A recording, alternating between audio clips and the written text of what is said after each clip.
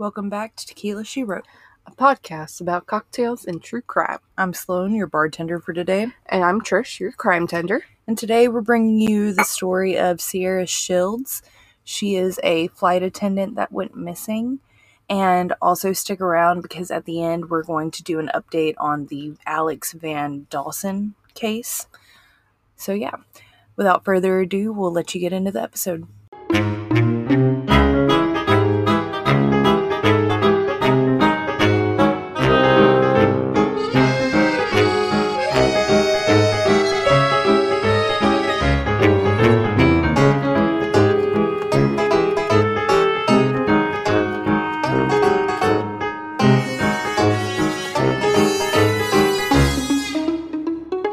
Alright, it's another round of bartending with Sloan. Today we are going to do the mimosa. It's a classic. Everybody loves it. Well, not everybody, but it's a great brunch drink. I really have been loving mango juice lately, so I personally did mango with my Prosecco or champagne, whatever you have. And the classic way to do this is with orange juice and champagne or Prosecco or whatever sparkling wine you have. And this is another drink that is very just easy to throw together. You can really customize it. I kind of like a more 75% Prosecco, 25% juice. Some people like to walk the juice past their Prosecco, right, and just get the aroma of it. And some people like more juice than Prosecco. So really, whatever floats your boat, no matter what you do, this is a pretty easy crowd pleaser. And you could honestly take any juice and do this. If you do cranberry juice, it's called a poinsettia. You could do pineapple juice. There's a couple of brunch places around here that do like different flavors throughout the year. And one of my favorite mimosa flavors recently, apple pie one. Yes, I'm looking forward to that coming back. And then my second favorite would be the blueberry lemonade one that they do in the summer. Freaking delicious. But you could really take this any which way. If you're hosting a brunch, make these by the pitcher, or just set your juice and your champagne out and let your guests make their own drinks. No matter what you do, enjoy this drink and enjoy this episode. All right. So, as we said, today's case is the case of Sierra Shields. I'm going to do the update at the end. So, we're going to get into the new stuff now, and then we'll do a little recap of Alex VanDalsen with a little bit of the update that I have. So, Sierra Shields was a 30-year-old flight attendant, originally from Chicago, but she lived in Astoria, New York. On January 14th, 2016, Sierra left her residence around noon for work at LaGuardia Airport. Sierra worked with an agency that basically she was a flight attendant, and this agency worked with Delta and United and basically just kind of filled in spots. Like a temp agency. Kind of, but like, it doesn't, like, I'm trying to explain it, and it's like, the way it was kind of worded in the thing was that she was a flight attendant and she just kind of got loaned out to whoever airline needed her. Mm-hmm. And that day she was supposed to take off with a Delta flight. When she arrived at work, she had a brief conversation with her supervisor, and her supervisor later reported saying that supposedly she quit her job. When she was talking to her supervisor, they said she appeared to have something on her mind. She also asked about contacting a union representative. Mm-hmm. And then after she has this little brief meeting, that she is then seen leaving the airport on foot. And that's the last time she was seen or heard. Earlier that day, she had called her parents, and her father is quoted saying, "By the distress and everything that took place on Thursday, she was suffering through something." Her roommates also reported that when she left her, place, she left her wallet and her cell phone behind, which... You kind of need. Yeah, I'm like, how... Why would you leave a cell phone in that? Especially nowadays, you need your phone for everything. We live in a time that if you are not, connected by some, computer, iPad, phone, you're just lost. Police feared that she may be suicidal, as she had once told her dad she could see God on the other side of the East River and wanted to swim across it. Relatives also said she called the suicide hotline prior to her going missing.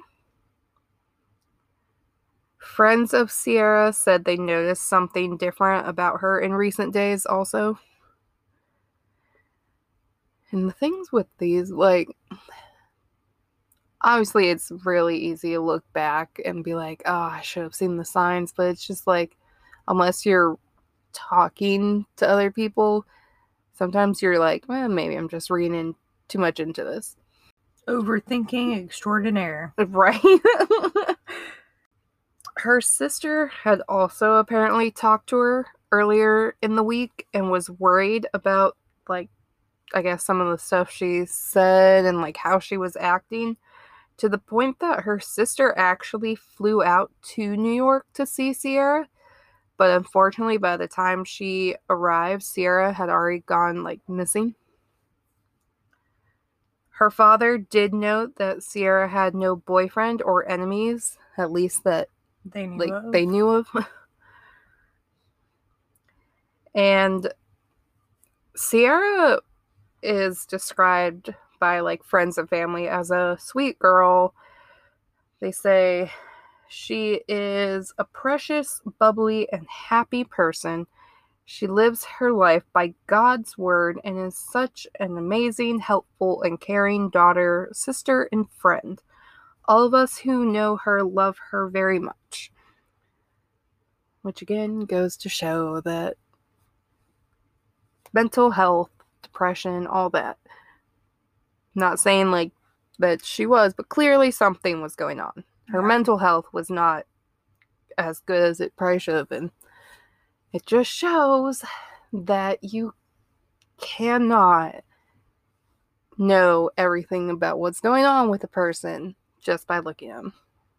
Very true. Very, very true.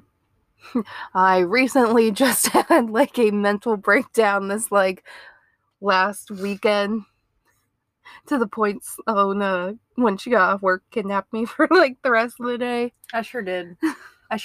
And then I told our other friend, Logan, I was like, yeah, I was really excited because for once I was the strong one in the friend group. And then the next day, everything went to shit for me, which made Logan the strong one in the friend group, which is really scary. If you know all of us. Our mental health this past month and rapidly declining.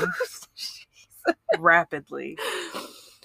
It's okay. It's getting slowly better day by day. My main stressor is now being worked on in the shop. The car. It's her car. Yes. And hopefully once that is fixed, that'll be a huge load off my shoulders. But needless to say, getting back to her story, you cannot judge someone based on how happy they are, how together their life seems, and just say, oh, they weren't depressed, they didn't have any mental health problems, anything like that, because you never know. Which is why we always say, check on your friends. Even if they're presenting a strong front, still be like, you good? Sierra was an avid volunteer at a facility for senior citizens near where she lived. She also attended the Connection Church in Queens. her pastor, Larry Mayberry, said that Sierra actually spoke to his wife earlier in the week, and she didn't mention anything that seemed life-threatening or altering, according to him. And even though Sierra had reportedly quit her job, her union, the International Brotherhood of Teamsters Airline Division, did offer a $10,000 reward for information to her whereabouts, which I thought was pretty cool, because, I mean, if she quit, like, yeah, she was still, like, a member of the union, but also, like, if she didn't get another job working with, like, airlines and that, would she still be considered a part? I don't know. I guess I get how unions work, but also I'm like, well, if you leave that, like, profession, Right. are you I still have no considered a idea. part? I have zero clues about union. Right. But I thought it was cool that they wanted to help find her and even offered like a $10,000 reward to like help in those efforts. Friends and family also created a Facebook page to get the word out about her disappearance. And some of the senior citizens at the place that she volunteered at even braved the January cold to pass out flyers around the neighborhood. Which, if you are not from the north, especially like New York area and that where there is all that water, you do not understand the cold. And I just picture these little old like ladies standing out all bundled up, just trying to get anybody to like stop to at least like take a flyer from them. I'm like, oh, these sweet little old people. So on the Facebook page, which was like kind of like a Facebook group, it was originally called Finding Sierra Shields. And there they posted the flyers that they were passing out and other information. The flyers that were being passed out listed Sierra as a missing person. They had the $10,000 reward money listed on it, and they gave a description of Sierra. She was listed as female, black, 5'6", 160 pounds, black hair, brown eyes, and medium build and complexion. They also listed who to contact along with when and where she was last seen. Police and family worked to find Sierra alive, but as like they wanted to find her alive and well, but as time went on, they just wanted to find Sierra. And for months, that was just kind of like the day by day thing. Sierra's family was in New York, even though they were from Chicago, and they were just doing anything they could to try to help find her, help police, all that stuff. And it took 8 months for this case to finally get its big break. On September 14th, remains were found washed up on the shore of Rikers Island, along with several articles of clothing. It took nearly 2 more weeks to identify the remains as Sierra Shields. A medical examiner worked tirelessly to determine the cause of death, and ultimately her cause of death was filed as undetermined, which to me is a little weird. Yeah. Because if she is found like washed up on the shore, you would think like since they were going so hard with like the she was suicidal, all this, that they would be like, all right, She drowned. she jumped and drowned. But the fact that they're like, oh, we don't know, I'm like, so are you trying to say that someone possibly killed her and put her in the water? Then you gotta ask who killed her. Because if she didn't have a boyfriend and supposedly no enemies. Is it just a random thing? The Facebook group that was originally set up to spread word of Sierra's disappearance has now become a memoriam for Sierra. The family changed its name to In Memoriam of Our Sweet Sierra. And on there now, people share stories and memories that they have of Sierra. And the family just continues to thank everybody for their interest and their help in finding Sierra.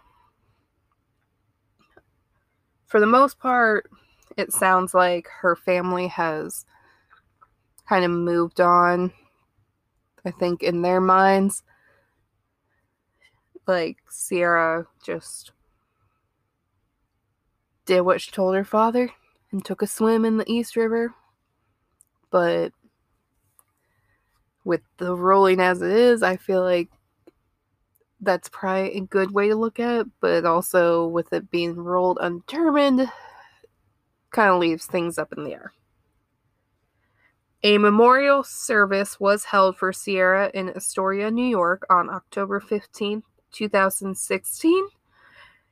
And I guess a good thing to come out of this case is it actually started a petition to make police agencies take adult missing persons cases regardless of age and when a person went missing, which it still shocks me all the time when you're like researching things and they're like, oh, they're how old? Okay, yeah, we don't need to worry about this. They'll show up. And then next thing you know, it's like this. You find their body just randomly somewhere and they're like, oh, I guess we probably should have looked into that. It's like, if you're not going to believe the people that like see these people all the time, what are you being paid for? And that's kind of where this case ends. Sierra's family still don't have like all the answers, but like I said, it almost seems like in their minds she took that swim and that was it. I guess like their biggest source of comfort is the fact that she was found and they were able to put her to rest. Yeah. But it's a very odd case to me because it's just like, what was she so worried about? Like, what was like her, was it something small? Was it something bigger that like we just don't know? And they've just kind of been like, well, I mean, she was found, so it's just because she was found doesn't mean we have all the answers, yeah. though. It was a very strange one, and I was just like, I really want an answer, but I really don't think we're gonna get one. But sticking with our undetermined, no real answers, back in episode, I think it was like 24 or something like that, I did a small case about Alex Blake VanDalsen. And for those that don't remember, a little refresher is he was a transgender 21-year-old from Lafayette, Indiana, that just kind of was found. If you go by what police said, he committed suicide. But if you go by like what we kind of end up believe and what his mother believes, he was killed. Going off of like kind of what we already covered and everything. So if this is not ringing any bells, definitely go back and listen to the case. I think in my little update I do kind of get into some of the details, but if I went back over it, we'd have a whole nother long episode. Right. So recently, body cam footage was released by his mother, Jennifer, in June of 2022. And let's just say the body cam footage is interesting to say the least. yeah, here's my little, I was like, I know I had like a little update somewhere.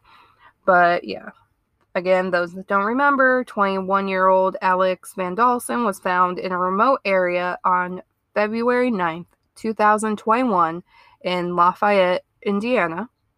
He was covered in snow and was shot. Police ruled his death a suicide, but evidence says otherwise. Now, in the body cam footage that was released, like, police gave this to Alex's mother because they, as next of kin in that, you're able to get all the information after they're supposedly, like, done with their findings or whatnot. But in the body cam footage, police are seen huddled around Alex's body. One officer says, "They've placed him here. He was killed somewhere else. That's my guess." Sounds suspicious. Right. Another officer, Brian Landis, is heard saying, "It looks like his hands are in his pockets," and he actually even, like, is seen in the footage putting his hands to simulate, like, shoving them in, like, a pullover hoodie pocket. And a third officer is heard agreeing with him, and Landis remarks that it's weird. The first officer, after walking to his vehicle, again says it looks like he was dumped here. His legs are crossed and his arms are in his pockets. Now, it took police only 3 hours to rule Alex's case a suicide, despite what they were saying at the scene and seeing that, like, he was shot in the head. Again, if you're shot in the head, normally that is a, like, instant, like, red flag, pink flag. Well, it's not even that. Flag. It's like, normally it's an instant, like, death. Unless you're, like, one of the few that's, like, lucky and, like, how it's angled and it doesn't do, like. But if he was shot in the head and you're saying suicide, how would he then be able to put his hands in his pockets? Yeah. The responding officers' reactions outside research suggests that the entry and exit wounds of the bullet path may be mislabeled in the autopsy. There are also reports of a car left abandoned in the area at the time of Alex's death. All this doesn't seem to add up to a possible suicide, just like Alex's mother has said all along. Police still maintain there are no grounds to reopen the case, but Alex's mother continues to fight for answers. Another note that has Jennifer upset is that when Alex's body was being transferred after being observed, apparently the Guardian removal service vehicle couldn't reach the scene, so his body was loaded into the bed of Detective Pierce's patrol vehicle and transport.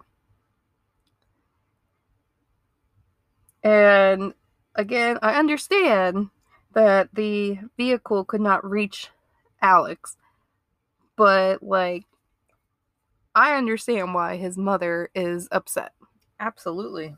You just threw this kid's body in, like, the bed of basically, like, a truck. Yeah. I'm like, have a little respect. Like, would you want your child to be handled that way? I don't have children, but I would be upset. Jennifer continues to fight for justice for Alex. She is currently seeking a way to get in front of a judge to have them order police and the coroner to hand over all unredacted information she is asking for. If you want to help Jennifer and Alex, please go to the Facebook page, Justice for Alex Blake VanDalsen. I'll try to link it in the show notes and that again. But it's real easy to search. If you go on Facebook, you can put it in. It's like the first thing that pops up. But she is the admin on there. and she gives like all the updates as she can. She'll link different articles so that you can kind of see everything firsthand, and like she's real good about pretty much keeping it up to date and everything. She also recently added her own cell phone number to the page for like anyone to use that has information, whether it be big or small, because again, just one piece of information could help solve this case, could help bring the justice that, you know, Alex and his mother Jennifer are looking for. You never know. I really feel like this case has a chance to finally have the answers. Yes. It just, like I said, it just takes one little bit of information. And also for police to stop basically halting any looks into it. But that is my case, and that is my update. If there's anything else that gets kind of brought up, we'll either do another small update or maybe just make a post about it. But with that being said, we will kick you off to the last call. All right, another last call with your bartender, Sloan. Today we're going to talk about the shark that can walk on land. Interesting, I know. I was intrigued. I saw this as like a Discovery Plus documentary for Shark Week this year, but my attention span does not allow me to watch the whole documentary, so I just Googled it instead. Same. So I Googled it instead. So, yes, that is right. There is a shark that can walk on land. The incredible Epaulet shark is not only a perfectly capable swimmer, but it can also walk between coral heads at low tide along the seafloor and even on land when needed. For this reason, it is often called the walking shark. So, there are a couple of impressive evolutionary adaptations at work here that allow the sharks to walk on land.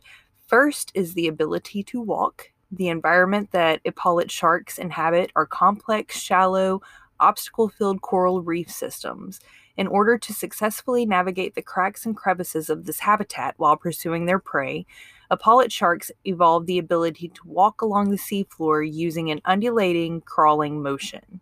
So whenever I first heard this, I saw like a great white shark walking on its back fins.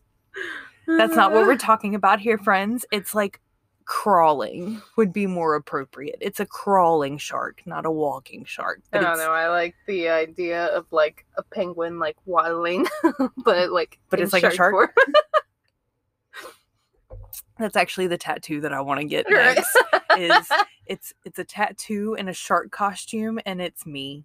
Like, I am a Sour Patch Kid, so like it's a cute little penguin on the inside, but it's a ferocious shark on the outside. So, anyways, that's my next tattoo, guys. This movement is possible through evolutionary adaptations in their pectoral and pelvic fins that have increased their range of motion and functionality as feet.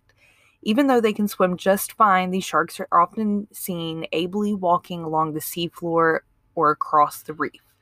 The second adaptation that allows the epaulet sharks to walk on land is its ability to survive for extended periods of time with little to no oxygen.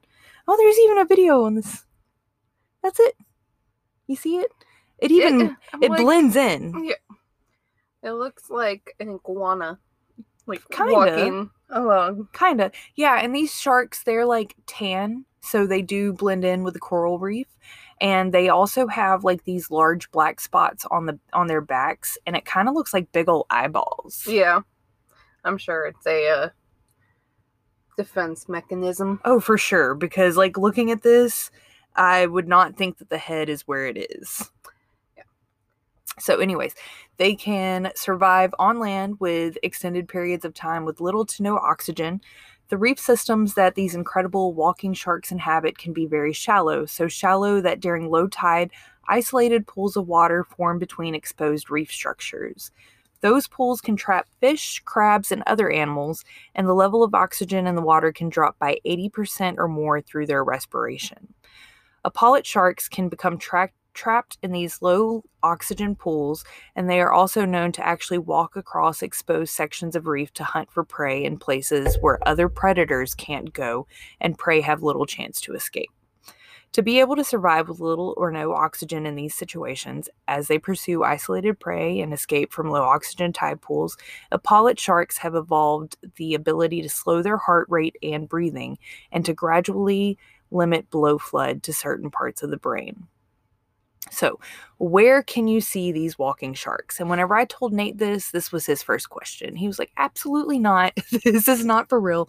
And I looked it up and I was telling him, you can find it here, here, and here. And he goes, but are we talking about real life sharks today or the fossils? And I'm like, my gosh. dude, I'm telling you, this is a real life thing. So you can actually find them living and breathing. Usually in like Australia. It's another reason why. Papua New Guinea.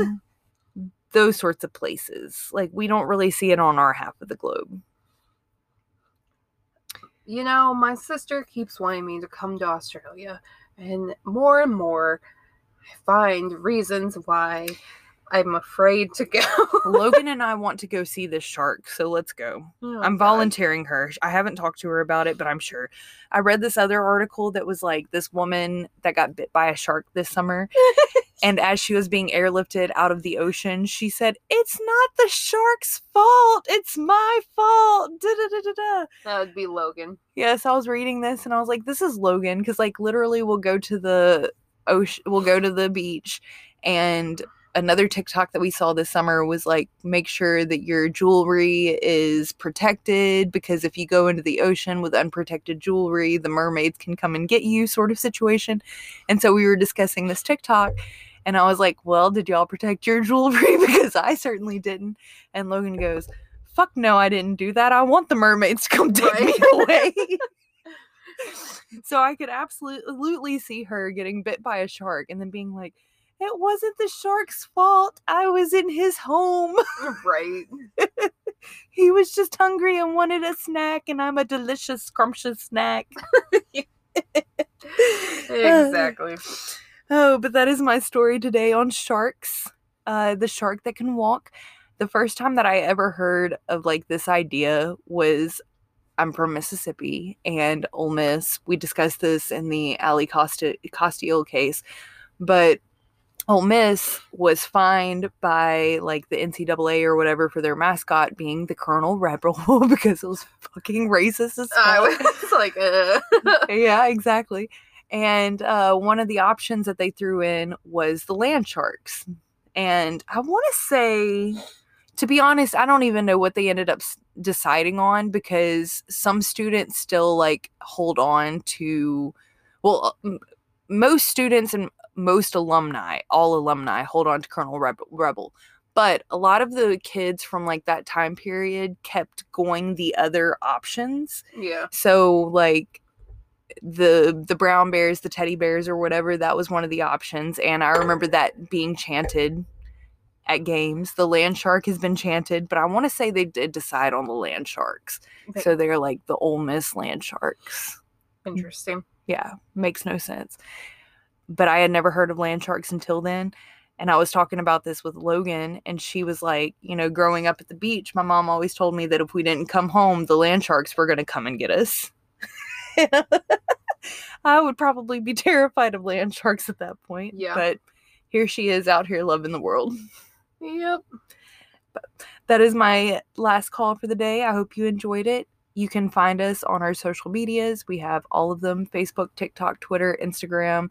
They are all Tequila She Wrote across the board. You can also email us if you have any case suggestions, last call suggestions, cocktail recipes, liquor recommendations, wine, beer you want us to try, whatever. tequilashewrote@gmail.com. We also have our Patreon set up for as little as $2 a month. You get ad-free episodes, you get a bonus episode, and then if you pay a little more, you can get some even more bonus stuff. There's some merch. We have like a Ruining Paradise series over there. We have a haunted series. And, you know,